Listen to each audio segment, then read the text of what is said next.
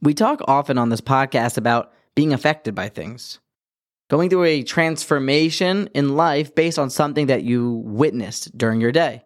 It is without question one of the main underpinnings of all of the study of Musar, to always look practically at things that can change the way that you act and behave. A clear source for this would be the first Rashi in Parshas Shalach, where Rashi says that the spies were ra'u, they saw the Lashon Hara that Miriam said, velo lakhu Musar. Musar is always about being affected by things and then making a practical change. And Bilam in this week's parasha missed the boat so bad. While traveling to go and curse the Jews, an angel appeared in front of him and his donkey that impeded the way.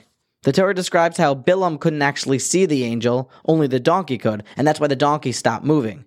Bilam, getting upset, started to hit the donkey. And then, Vayiftach Hashem es pi ha'ason. The donkey began to talk.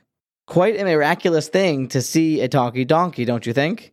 However, Bilam's response is immediately to argue with the donkey. Completely unfazed by what he's seeing, he continues to become irate and beat and hit his donkey, arguing back and forth, not even giving a second of time and thought about what he has just witnessed. The Mishnah of us describes how Bilam was the exact opposite of what a Jew should aspire to be like. He did not have a good eye, he wasn't humble, he was not content with his lot. Here it seems we found another flaw in Bilam HaRasha, to be completely unfazed by anything that he sees, including a donkey opening up its mouth and arguing with him. He just keeps on arguing back, completely unfazed.